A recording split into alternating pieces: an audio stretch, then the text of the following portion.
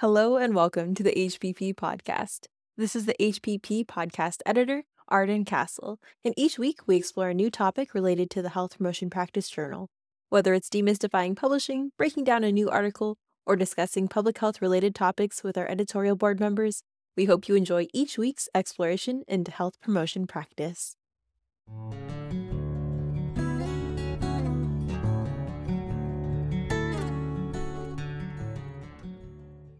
This is your host, Arden Castle, and today I'm joined by Haley Cash, Mark Fenton, and John Orr, authors of Program Infrastructure, The Key to Success, a pilot crosswalk installation to promote walkability, pedestrian safety, and physical activity in the U.S. Virgin Islands, and Cari, a Virgin Islands resident and program manager at the health department, and they're all going to help us explore this paper, which is a project featured in HPP's supplement from the Center for Disease Control and Prevention's Division of Nutrition, Physical Activity, and Obesity. But before we get started, I'm going to ask them to introduce themselves and have them share where they're calling in from. So Haley, will you get us started? Sure, thanks, Arden. My name is Haley Cash. I'm a CDC contractor working as the regional non-communicable disease epidemiologist for the 6 U.S. affiliated Pacific Islands.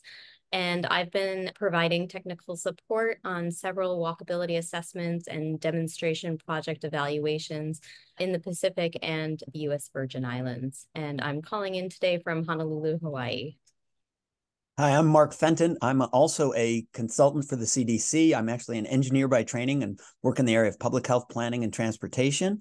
I live in the Boston area, and I was lucky enough to work with the U.S. Virgin Islands Health Department in their Walkability Action Institute that they held back in 2017, and have been a consultant to their work since then. Good afternoon. My name is John Orr. I am a Virgin Islands Department of Health chronic disease employee. I'm a programmer data analyst. I assisted with the first ever walkability audit in the U.S. Virgin Islands. I lived on St. Croix for 40 years, and I'm currently living in Montana, which is where I'm calling from right now. Good afternoon. My name is Cari, and I'm calling in from St. Thomas in the U.S. Virgin Islands. And I'm the program manager for the Nutrition, Physical Activity, and Obesity Prevention Program at the Virgin Islands Department of Health, Division of Chronic Disease and Prevention. Excellent. And thank you all for being here today. I'm super excited to jump in. This is going to be our first part of a longer conversation. But for those of us who haven't had a chance to read the paper yet, which you should all read because it is free and open access, but for those who haven't had a chance to take a peek, maybe Mark, can you give us the story from the article and specifically why is the built environment a public health concern? One of the big realizations of the past few decades around health promotion and population health is the realization that in developed countries in particular, we mostly die of the diseases associated with unhealthy lifestyle, particularly poor nutrition, tobacco use, and physical inactivity. And we've also learned that simply telling people that doesn't really make much of a difference. Telling people to not smoke, eat well, and exercise every day has not shifted population behavior.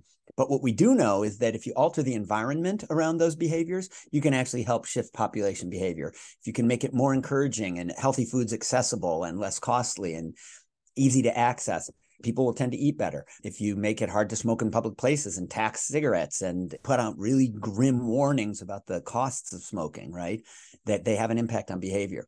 And similarly, if we build environments where it's easier to walk and to bike and take transit, to be active as part of your daily life, where you have a nearby park or playgrounds for kids, open space, green spaces, there's very clear data now. What we do with the built environment can influence physical activity, and not just exercise activity, but kind of everyday activity, whether children walk to school, whether people choose to ride their bikes or take transit to work. All the incidental physical activity that actually is really, really important in providing health benefits. Because we know if every adult could average about 150 minutes a week, or think 30 minutes, 5 days a week, a 30-minute walk 5 days a week, it would reduce risk for cardiovascular disease, type 2 diabetes, osteoporosis, clinical depression, dementia in old age, a growing list of cancers. In other words, moderate daily physical activity has huge health benefits. Yet all of the evidence suggests that a very small percentage of American adults, including in the U.S. Virgin Islands, actually meet those recommendations. Maybe numbers on the order of 10% or fewer of adults meeting those guidelines when you look at objectively measured data. So the bottom line is this whole initiative was an attempt to work with the experts and stakeholders in the Virgin Islands to try to help create built environments where it's safer to walk and to bike and take transit and be physically active as part of daily life. That's fantastic. I am loving that you're talking about how health education, when not coupled with environmental change, is not going to result in behavioral change, and that this environmental change doesn't need to be huge. It can be incidental. It's these small decisions, and public health is all about making the healthy decision the easiest one. And so I really appreciate that acknowledgement of where we might be going wrong and how we can be helping folks more. And so maybe this is a little bit more of a deeper dive, but in other parts of the country, how have health departments gotten involved? Is this, as you're mentioning, we know that there are these gaps here. How do we know if we're actually meeting those requirements or making health easy? So I'm a subject matter expert for the CDC on this very topic and work with other recipients across the country in their HOP, which is the High Obesity Program, and REACH, which is Racial and Ethnic Approaches to Community Health, and SPAN, the State Physical Activity and Nutrition Program. So those are three big CDC programs that I have the privilege of working with recipients across the country.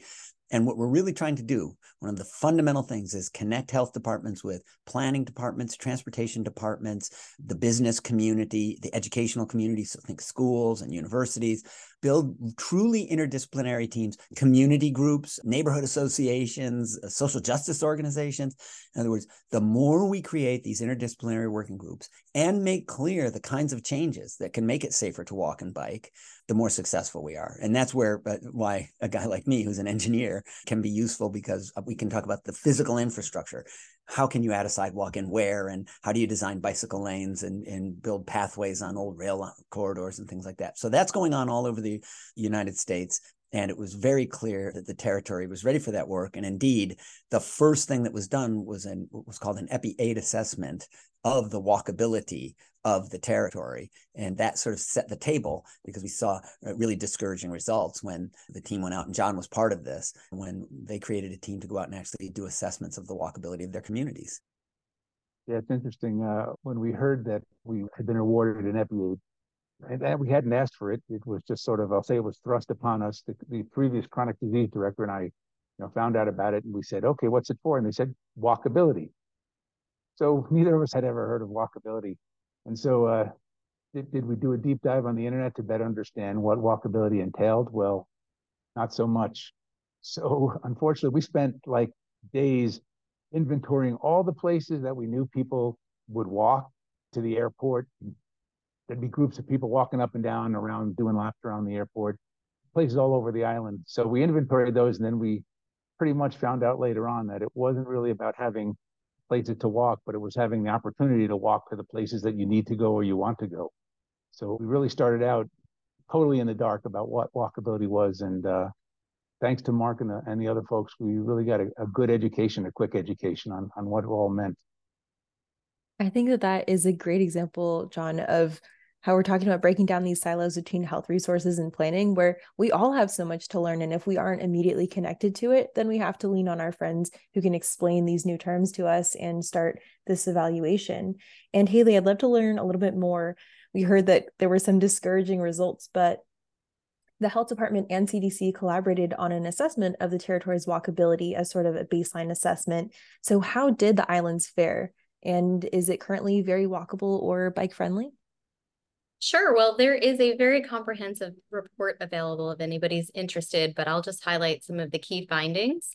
Overall, there were some significant challenges found regarding walkability. The first being that there was quite a low prevalence of sidewalks. Only about 11% of the street segments that were audited had any kind of sidewalks. There was also a low prevalence of marked crosswalks at street crossings, where only about 6% of street crossings had any kind of marked crosswalk. And of those, only about half had high visibility. Additionally, there were no bike lanes identified anywhere on any of the street segments throughout the U.S. Virgin Islands, and fewer than 1% of the street segments had any kind of signage indicating that the roads should be shared with bikes. So overall, very little support for biking throughout the U.S. Virgin Islands. Additionally, only about half of the street segments that were audited had any kind of lighting, and only 2% had ample lighting. So again, a pretty significant barrier to walkability throughout the U.S. Virgin Islands. And then the other barriers that were noted throughout the USVI was the presence of stray dogs and large amounts of litter in some areas, which certainly discourage walkability. So as Mark mentioned earlier, overall, some discouraging findings. Yes, it was interesting because when we looked at the audit worksheets when they were sent to us and we discovered what we were going to be doing, we basically said, you can save a lot of time. I'm not saying we're going to score 0, but we were going to be pretty close to it. We pretty much lacked most of the items that support and encourage walkability, as was just mentioned, as Haley just said. So we pretty much knew that it was going to come out very low, but it was great because once you do that baseline and you actually walk around and see the things that you're seeing, then you understand where the improvement really needs to be. And I think one of the other benefits to the audit itself, other than just the data, is that awareness. So with these audits, we often involve community groups who are going out and doing the segment audits. And it raises a lot of awareness of folks and really gets them thinking about walkability in the community, which can be really powerful. So I think that's a huge added benefit other than telling us, some of the information we kind of already know.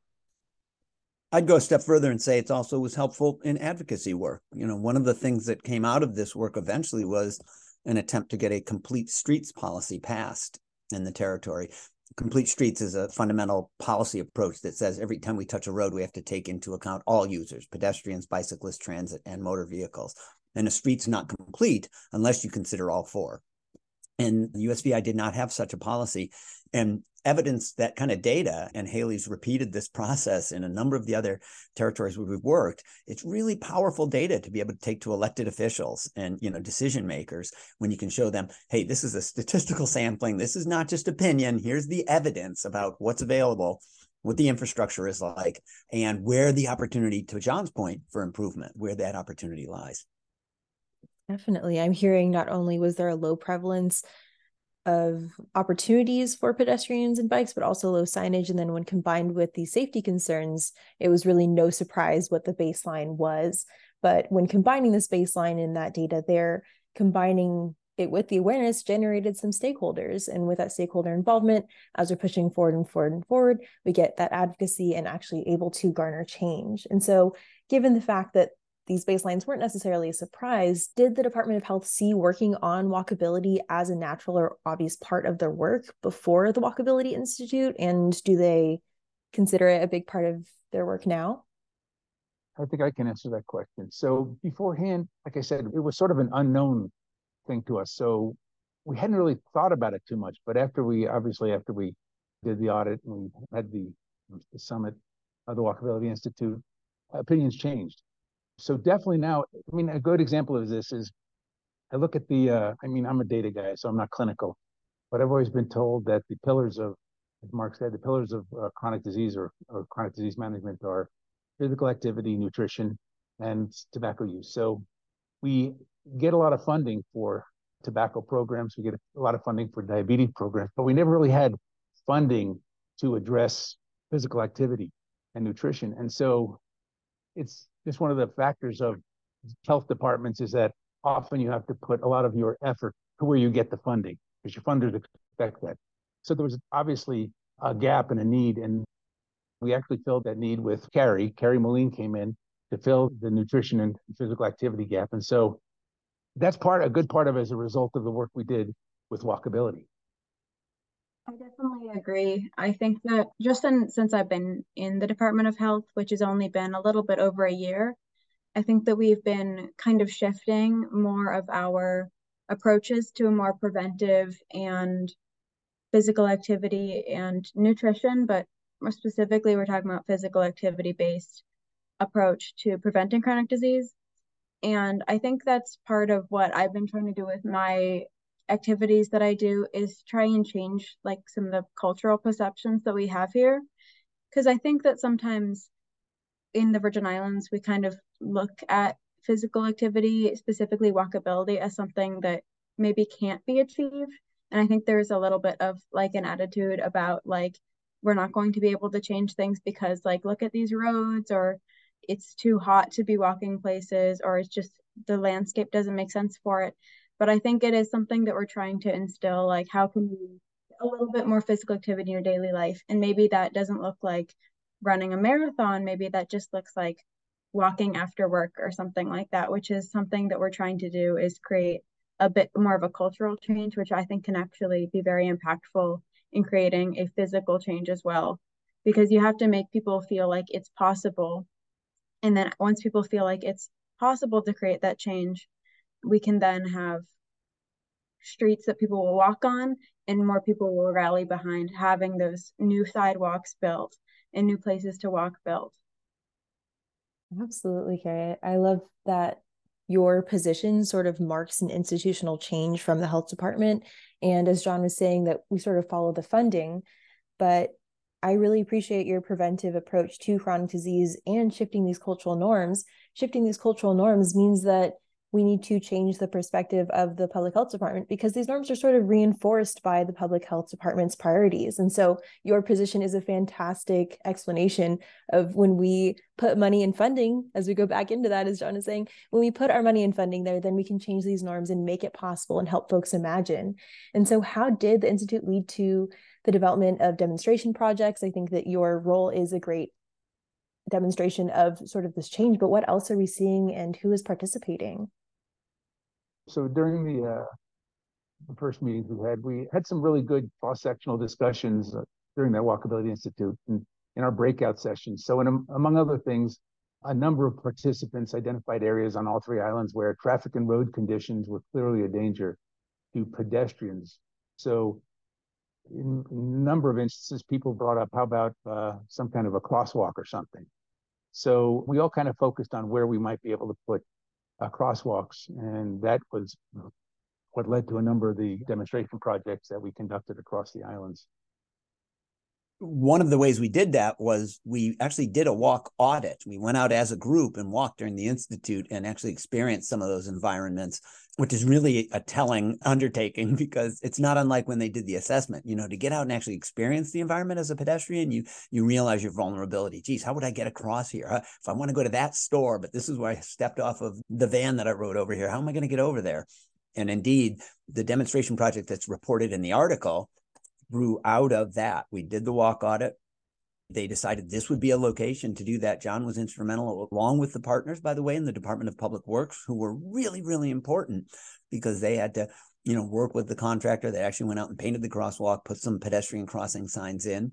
And the health department helped facilitate getting University of Virgin Islands students to actually collect data, which was, I still tell the story of how this data showed the changes that occurred as a result of this crosswalk being installed. Because before it was there, people crossed all over the place in front of this shopping mall area. And immediately afterwards, if I'm remembering correctly, Haley, you'll correct me on this, I think it was about 3 weeks afterwards, as few as only 16% of pedestrians crossing were using the crosswalk. But by a year later, that number was closer to 60%. So they had begun to adopt the use of this. And there was a dramatic reduction in speed, as much as a 25% reduction in speed through this area, because now there were signs and pedestrian crossing markings and so on. So those findings are concrete and, measurable, but it talks about, again, this cultural shift. Like, okay, I guess I could walk to that store now that I feel like it's safe enough to do so. Yeah, the evaluation was a really interesting project. We kind of asked ourselves, is there a way that we can quantitatively measure the effectiveness of this crosswalk installation, which was a really fun project. And like Mark mentioned, we worked with the University of the Virgin Islands, and the students actually volunteered for some of this data collection. But yeah, so the things we were looking at is the time the pedestrians actually spent in the road, because we know, we want them in the road for the shortest amount of time while crossing the street. We don't want them, crossing one lane and sitting in the middle of traffic and then waiting for the other car to cross. Instead, we want them to be able to get across the road quickly and effectively. The other thing that we measured was vehicle speed. So we were looking at the cars approaching the crosswalk before and after installation. And then finally, we were just looking at the number and percentage of pedestrians who were actually utilizing the crosswalk. So very briefly, what we found is that pedestrians spent fewer seconds crossing the roads after the installation. Again, this is because, before the installation, folks were kind of jumping into the road, crossing one lane, and then they were waiting for the car moving in the other direction to stop. And once that crosswalk was installed, they were able to just consistently cross the street. So it actually sped up the crossing and allowed them to spend a less amount of time in the street. We also found that the average vehicle speed decreased from 24 miles per an hour to 18 miles per an hour. So really significantly decreased the speed of traffic on that road. And then finally, as Mark mentioned, right after we installed the crosswalk, we saw that we went from obviously 0% of pedestrians using a crosswalk because there was no crosswalk to about 13%, shortly after installation. But then when we evaluated this same crosswalk over a year after installation, we found that over half of pedestrians were using the crosswalk. So if we put it there, people will use it, and that will, of course, increase the safety of those pedestrians. That is such a fantastic example of making the healthy option the easiest option. And John, did you have more to add here? Yeah, I was going to say, even from a safety standpoint, I went out there before we decided we're convinced we were going to put it in there, and watched pedestrian behavior. And folks were crossing all over the place were there, but not only walking straight across the road, they were walking diagonally to spend even more time in the road. And it was just crazy. So all the improvements that were made, they're measurable improvements, which is nice, especially the speed reduction. So, we put up the signs, and even when we went, it was part of the remeasurement, and you could just tell you could make eye contact with the drivers, and you knew they were watching, looking at the signs and watching what was going on, which was impressive. It was one of the kind of side stories of this is we really kind of thought about a lot of areas where we could possibly put a crosswalk. And this one's obviously a good selection because there's a lot of pedestrian traffic around there. It's our main shopping center. But we also, interestingly enough, one of the major modes of transportation is taxi van. And so people stand on the side of the roads often as well, just standing there, half in the road, half out of the road, because we don't have a lot of areas where you can pull over to pick up your fares in the taxi vans. So folks would cross the road to wait for taxi vans, standing on both sides of the roads, and it's a dangerous situation. But one of the areas we looked at, this is kind of a sad story in a sense, is that we identified another area that really, really needed a crosswalk. It's in a very, very dark area. So in order really to do that effectively, and they get a lot of traffic in the evenings there, there's a restaurant across the street, we would have had to really invest in putting in some sort of traffic lights, some flashing lights or something like that. And this demonstration project didn't allow for that kind of thing. But so we kind of hemmed and hawed about it and decided, that wasn't one we could do. And I'd say about a year later, though, a pedestrian was struck by a vehicle and killed. So, it increases your awareness in a sense of where these things are needed. And one of the things I wanted to add, it was interesting that, Mark points out the collaboration between the different departments. When I first got to the Department of Health, first few years I was there, I never heard of anybody collaborating with Public Works, never talked to anybody in public safety, never talked to anybody in Parks and Recreation, Planning and Natural Resources, any of them. And shortly after our involvement with this, we began to talk to all of them. So that was a really great outcome of this effort. Can I ask, Cari, can you elaborate on, are you continuing relationships like that, those cross-disciplinary relationships? And I don't want to put words in your mouth, but if so, I'd ask you to build on that. So my role lately, specifically with Walkability, which is now under UVI's Caribbean Exploratory Research Center, is essentially that I helped with the production of the action plan. There were 5 priorities that were established the year before at the Walkability Summit. And those priorities, then we broke them out into 5 different work groups. And me and the director of the Chronic Disease and Prevention Division worked together on leading one of the work groups, which was the one that was specifically focused on changing cultural norms around active transportation. And so that is what we're currently working on, is essentially turning the partnerships that we made through that. And I specifically was working with the Highway Association a lot, as well as a few nonprofits, specifically Virgin Islands Trail Alliance, which is, I think, a St. Croix-based organization that focuses on highlighting different trails around St. Croix, because that's a little bit more of a hiking community there, but they also talk about different walking safe areas. And then of course the Highway Association was of course involved.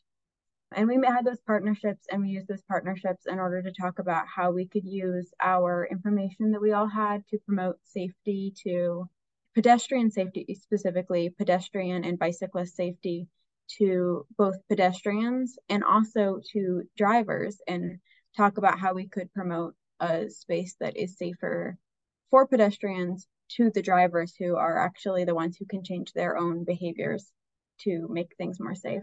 So that's the last thing that we've been working on, and we're thinking about different ways so we can expand that. So we're just seeing what the next steps are, and hopefully we're going to have a little bit more of a concrete plan, and that will involve some more structural changes, but my group specifically was focused on the cultural norms.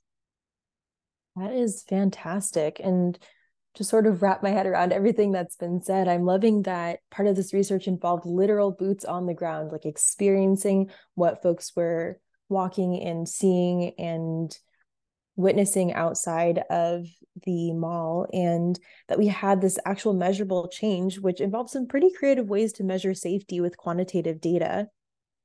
But as we found, that measurable change takes time, but that time can be as little as 1 year. Fantastic turnaround of creating opportunity and watching that, and actually by taking those baselines, being able to watch this program grow. Additionally, I'm hearing that we're able to change not only the norms of pedestrians, but also drivers. While folks might be used to looking out for pedestrians near the edges of the streets, now we've created these spaces where they can expect to see folks crossing a little bit safer and spending less time in the road. And then also that if we want to increase visibility, like lighting and things like that, it's going to require more connections and collaboration and planning to prevent future losses, like what was experienced outside of that restaurant. But as Cari was saying, fantastic, this is already sort of happening. We've got more formal relationships that are able to combine data in order to increase safety for all folks out on the road. So I love where this has gone, and we've kind of talked through a lot of different places. And so I want to open it up. As we close out, we talked about the complete streets policy a little bit. Mark mentioned this and helped define it. So I want to open it up so everyone can have their final thoughts. So I'm guessing, Mark, you're going to want to chat about that, but whether you want to talk about what else needs to happen, whether complete streets is sufficient, whether you want to talk about what our future is for public health departments or what we envision our role in the future. So I want to help imagine with you all what we see the future looking like. So I'll let each of you have a moment and help us imagine. So Mark, I can see that you're excited, so we'll start with you. I would say working with the Virgin Islands has been a really tremendous experience for me, and not least of all because we did a physical intervention. It wasn't just trying to teach people, but then work with them through the technical assistance program, through the actual intervention, meaningful, objective data analysis, both baseline, right, that EPI assessment that said, here's what the context is, and then this assessment of the demonstration projects, which is why I was really enthusiastic, by the way, about writing the paper, because I believe as we do this work around the country, and we need to continue to be willing to do this objective data collection and measurement, because otherwise we get people's opinions. Well, I think it's safer, or maybe it's not. But some of the kinds of interventions we sometimes recommend, for example, the placing of bicycle lanes, you'll have people react to that. And sometimes they'll say, oh, it's going to cause delays, or it's actually more dangerous. It's going to invite bikes onto the roadway. Well, that's all opinion.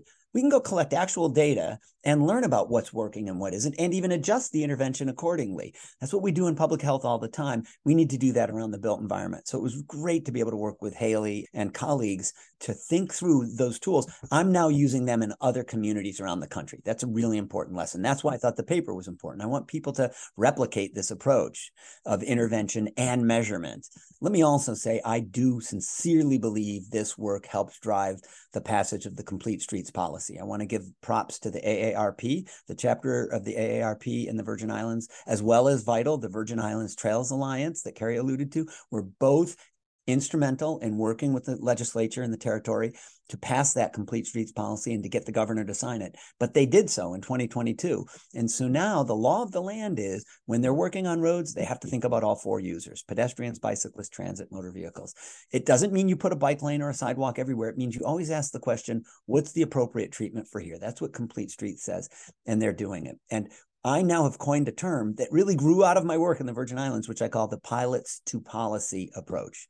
Use pilots and demonstration projects, help learn from them, show that this can work, prove viability, and then help that drive policy change, systems level change. So it's not just a one-off. We don't just get one or two crosswalks or some bike lanes out of the deal. We get a systems change. So I'm really impressed with the work that's been done in the territory, and I'm delighted that they've got a position like Cari's now that's going to make sure that work continues to happen with public health's involvement.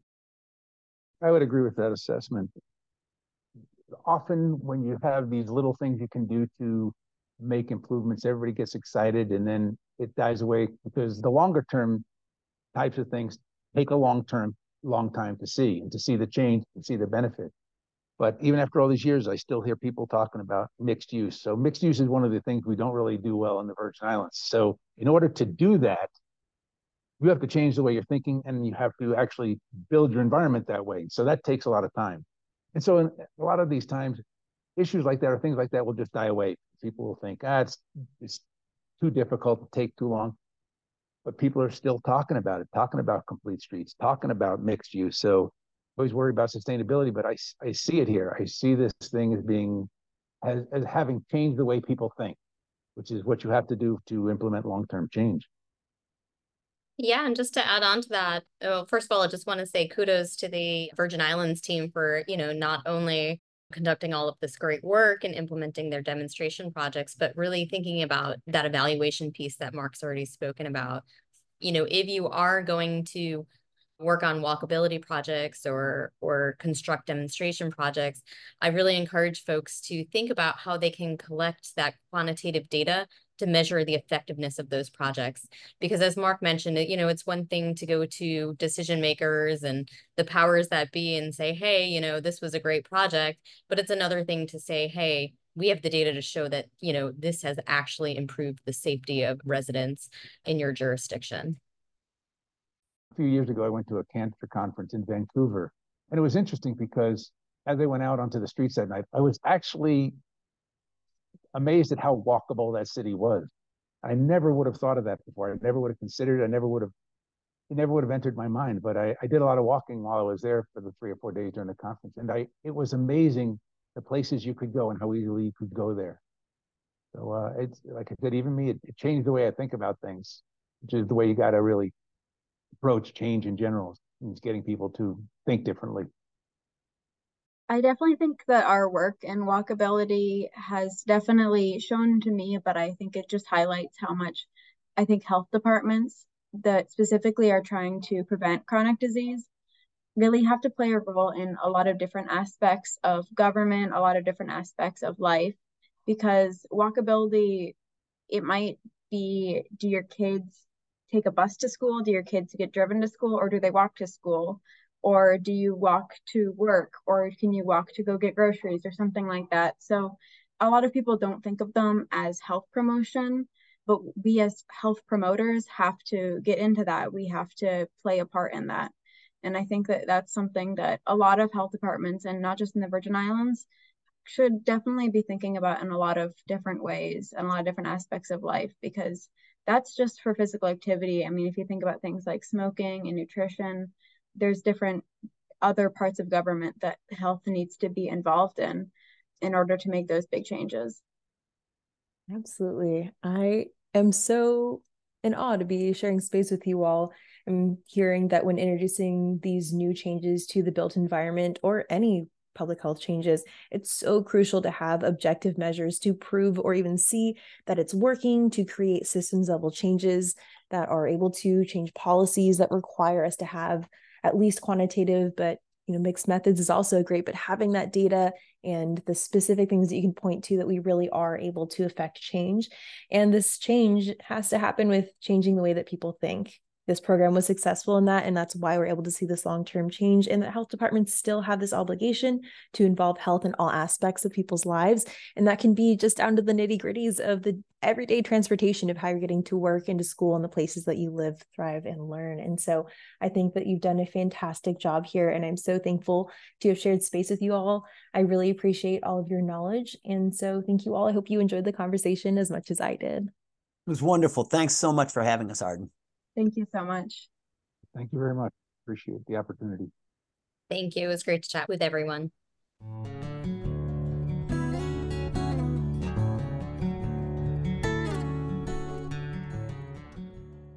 Thank you so much for listening to this week's episode of the HPP podcast.